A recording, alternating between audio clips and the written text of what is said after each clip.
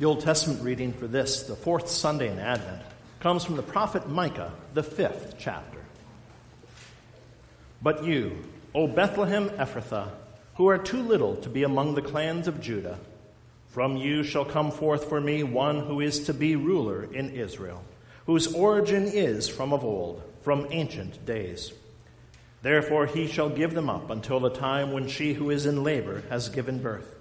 Then the rest of his brothers shall return to the people of Israel.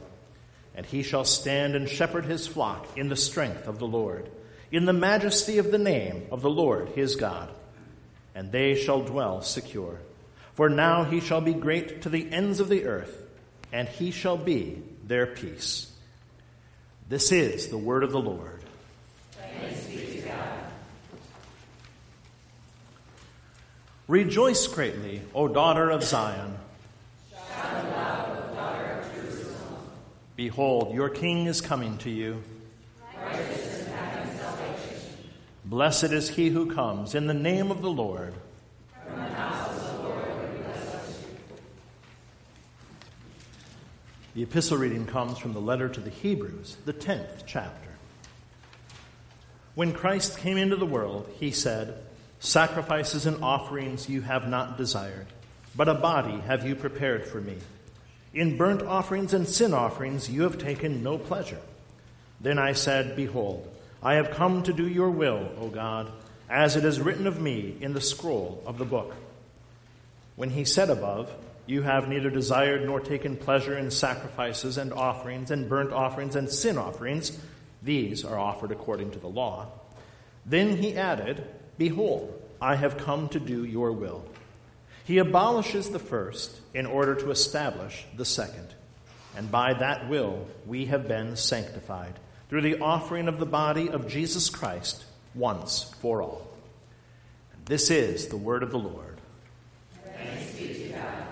We rise for the reading of the gospel. And the Holy Gospel, which serves as the text for our sermon this morning, comes to us according to St. Luke, the 1st chapter. Glory to you, O Lord. In those days, Mary arose and went with haste into the hill country to a town in Judah, and she entered the house of Zechariah and greeted Elizabeth.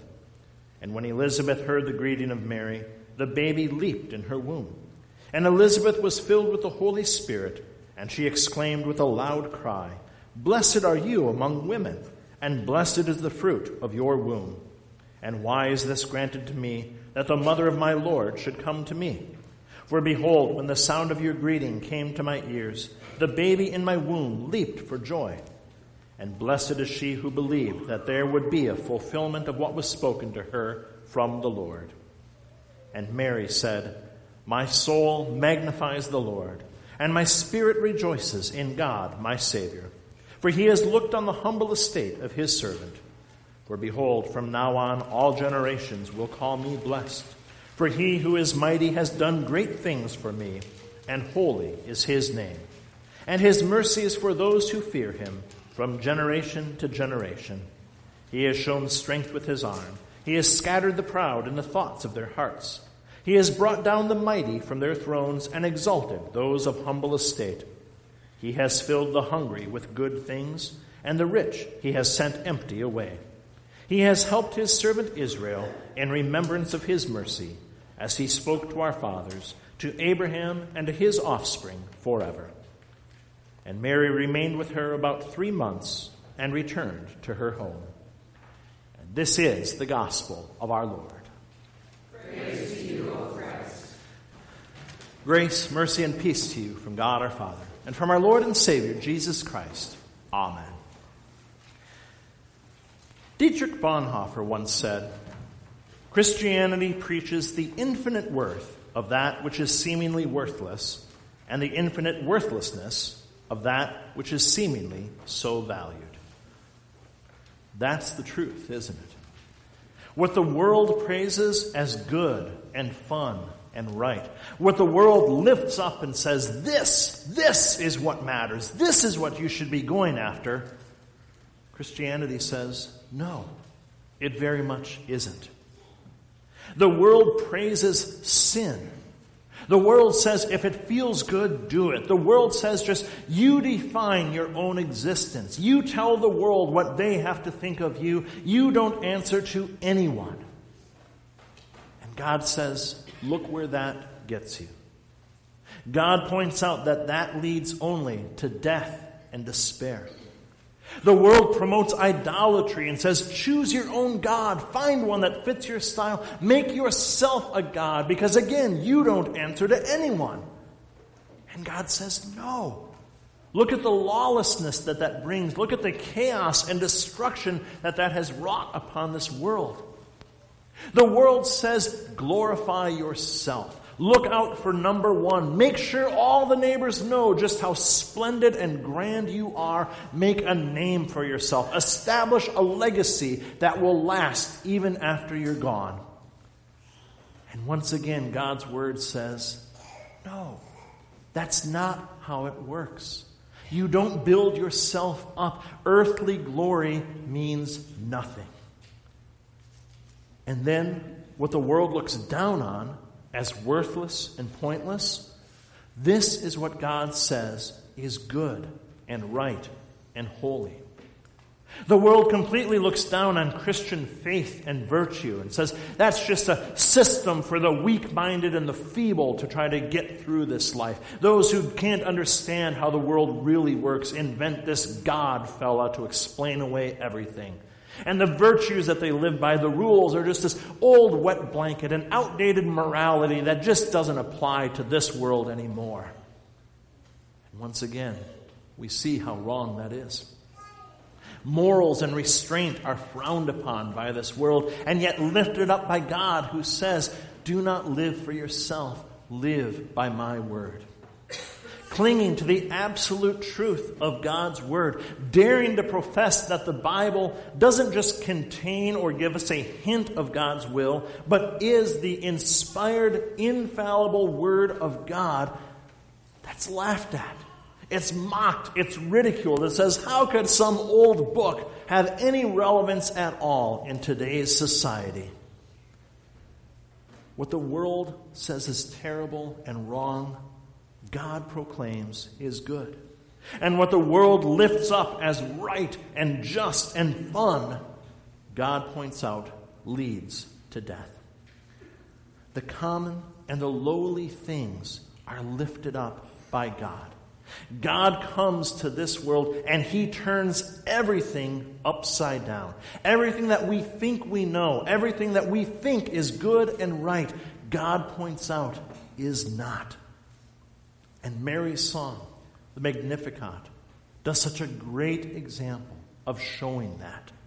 It praises God for turning everything upside down, for bringing down the proud and the mighty and lifting up the common and the lowly. Mary sings praise to God because he turns everything upside down, goes completely against human expectation. Everybody had ideas of how the Messiah was going to come. Everybody had ideas that said, God is clearly going to do this, and God loves the rich because he's given them earthly trinkets and toys, and he must hate the poor because they have such a hard time in their life. But Mary, looking to God's word rather than our own sinful inclinations, points out the truth. She says, when God comes, when God enters into this world as he promised he would, the mighty are brought down from their thrones, and the humble instead are exalted. Those who seem to rule with unbridled power, they are shown to be nothing. Their kingdoms will crumble. Their empires will come to an end and be forgotten by history. Their lives themselves will come to an end. You know, there is one thing that every single earthly ruler has in common. There's one thing that every powerful, glorious, self-proclaimed God on earth has in common. They died, and they are not with us anymore. And even those today who are in positions of power and say, my rule will never end, it's going to. They will end. Because that's what happens to earthly glory. It fades away. Earthly power doesn't last. It may seem like it will be there forever, but empires that people looked at and said, this is the empire that will last until the end of time, it's gone, forgotten about, ruled over by another. But those who have been despised, those who have been looked down upon, those who put their trust in the Lord instead of themselves or earthly power or kingdoms or leaders or anything else, they are given the one lasting kingdom. They are given the kingdom of heaven itself. And while we in this world, we may not think that we're winning, we may not feel like kings, we have everything. We have power, we have eternal life, not to lord over others and to make them do our will, but to share with the world, so that they too can be lifted up, so that even the haughtiest of rulers can be exalted to real glory, lifted up to be a child of God. The hungry are filled with good things, while the rich are sent away. You know, in this world, we may not have a whole lot, but once again, the kingdom of heaven itself is ours. We will feast at God's victory table forever. We will reside in His perfect paradise with Him. But those who trusted in their riches, those who filled their lives with a love of money instead of a love of God, they will be sent away empty, left with nothing but pain and sorrow.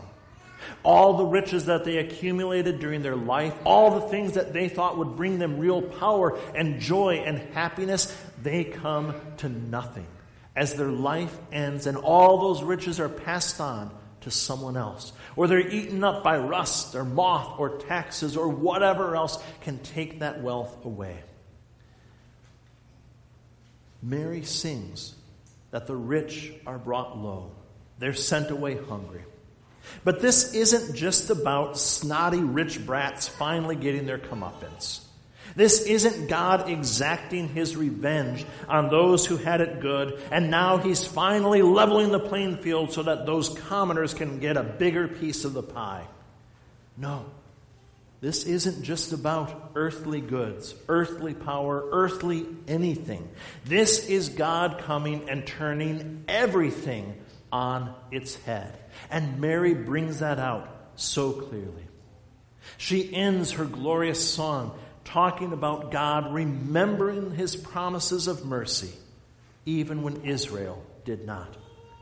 And when we talk about God remembering, it's not like He's up in heaven going, did I promise them? Oh man, I totally said I was going to send a Savior. I should really get on that. That's not it at all. For God to remember is to hold it dear even when we don't. For God to remember His promises is to make good on them, to continue to keep them even when we fail terribly. The fact is, even as God's children, as Christians, we have no reason to gloat. We are sinners, and we deserve to be brought just as low. We deserve to be sent away just as empty and hungry as the rich and the powerful do. We too have abandoned and neglected God's holy word. We have despised His promises and exchanged them for the ways of the world, looked to the trinkets and the baubles and said, ooh, now here's real power. God, we don't need what you're pretending to give us. We have failed to keep our promises of faithfulness and devotion to our Heavenly Father. We have not remembered His promises. And yet, He remembers His promises to us. He keeps every single one of them, even though He wasn't obligated to. The promise was we would obey Him, He would give us life. We didn't keep our end. He had no obligation to keep His. And yet, He remembered it. He kept it. He upheld it when we failed so terribly. Through generations of sinners, of doubters, of idolaters and unbelievers, God remembered and held fast to His promise to deliver a Savior. one who would free his broken creation from their sin. And when the time was right, he fulfilled that promise perfectly. Not in the way that the whole world expected. Not in sending a grand, glorious king down in a clap of thunder for the whole world to see. But again, in humility and meekness. God continued to turn everything upside down as he brought the Messiah into the world. He did it through Mary. And as Mary says in her song, she's humble. She's nobody. And yet, all generations will call her blessed. And where was the Messiah born? In tiny little Bethlehem. Too small to be among the recognized clans of Judah. And yet it becomes the most important city in the world, as that's where God comes to his people in the flesh, where the Messiah is born to walk among his creation. And while the world was expecting the Messiah to come in pomp and glory, the wise men come to Jerusalem because of course that's where the king is going to be. Instead, he comes to be born as a tiny baby, not laid in silk cloths and surrounded by nobility, but laid in a manger, surrounded by animals, worshipped by shepherds. And this baby, he didn't come to crush his enemies, but to allow himself to be crushed by them. The fact is, it doesn't get much more common or lowly than a cross. The cross was nothing special. The cross was the common tool of execution and torture used by the Roman Empire at that time. Thousands upon thousands were crucified. Pathways from city to city were lined with crucified people who dared cross the Roman Empire. The cross was simply a mark of shame and agony that many, many, many common thieves died upon. It was a simple two-piece wooden post that brought about excruciating pain. And yet, through that cross, through that common, hideous cross that the world looks down upon with such contempt, Jesus won the eternal victory over sin, death, and the devil. And he didn't win it for himself, but he won it for you and for me. For sinners who had done nothing to deserve it. For sinners who had nothing to give him in return. For sinners who had rebelled against him time and time and time again. He won the eternal victory.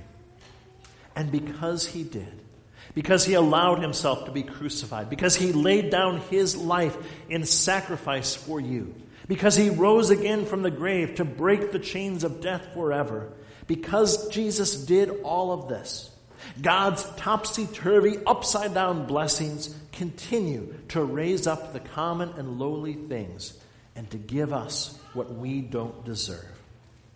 The seemingly plain, ordinary, very boring to the world word and sacraments deliver to those who believe forgiveness, life, and salvation. They bring God to a world that doesn't want him, that doesn't deserve him, and yet he comes. Week after week, we gather together here, and the world mocks us. The world says, you're just doing the same boring thing over and over again. You're just sitting together to make yourselves feel good. Nobody's listening to you. Nobody cares. But what we are doing is coming into God's holy and almighty presence. Coming where he says, I will meet you there, and you will receive my gifts. Here, we don't just gather together to feel good about ourselves, to meet as a social club and to catch up on how our week is going with our friends and family. Here we are receiving God's word of forgiveness, life, and salvation. Here, as the church, we are joined to him in the waters of baptism, which cleanse us and wash us daily, take away our guilt our whole life through. Here at this altar, we are given his true body and blood, the same flesh that was nailed to the cross, the same blood that flowed from his veins. We sinners are given to eat and to drink by our mouths, to receive the forgiveness of sins that he won for us upon the cross. We take part in his sacrifice and are given what the world cannot comprehend, what the world finds disgusting and wrong and impossible and foolish. We are given life itself, eternal life. This, the church, this isn't just some boring old routine that we're stuck in. This is where God comes to us and gives us himself, gives us his promises, strengthens us by his Spirit, gives us everything. Even if we can't see it, even if the world doesn't see it at all, here we receive everything. We lowly, worthless sinners are given the gift of heaven. Because just as Jesus rose from the grave on Easter morning, all who look to him in faith will rise again and as well. And when we rise, it will be to eternal life in heaven. No more being poor or hungry or despised or worthless. No more pain or suffering or sorrow or temptation. No more sin, no more death. Only the unending joy of being in God's presence, reunited with all believers, never to be parted again. That's what the baby in the manger in Bethlehem came to deliver to us. We didn't deserve it. We didn't earn it, and the world despises it. But God has remembered his promises even when we haven't. And he has given us himself, born into our flesh, to take away our guilt forever. Mary's beautiful song, the Magnificat, that's our song as well. Because we too rejoice that God has done things so very different from the way that this world expected and wanted. What the world holds in such high esteem, God brings to nothing. And what the world despises, God raises up to the highest place possible. Because God's ways are very different from what man expects. At the birth of the Messiah, in the way that Jesus won the victory, and still today through his church, God takes the common and lowly things of this world and raises them up for our eternal benefit. By the unknown Virgin Mary, Jesus came to us in the flesh. In the forgotten about town of Bethlehem, in a common stable, the Messiah was born.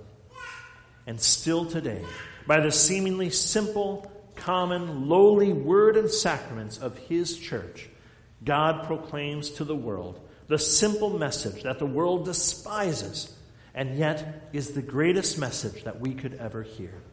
That by the cross and empty tomb of Jesus Christ alone, you are forgiven of every one of your sins, and eternal life in heaven is yours. Thanks be to God. Amen.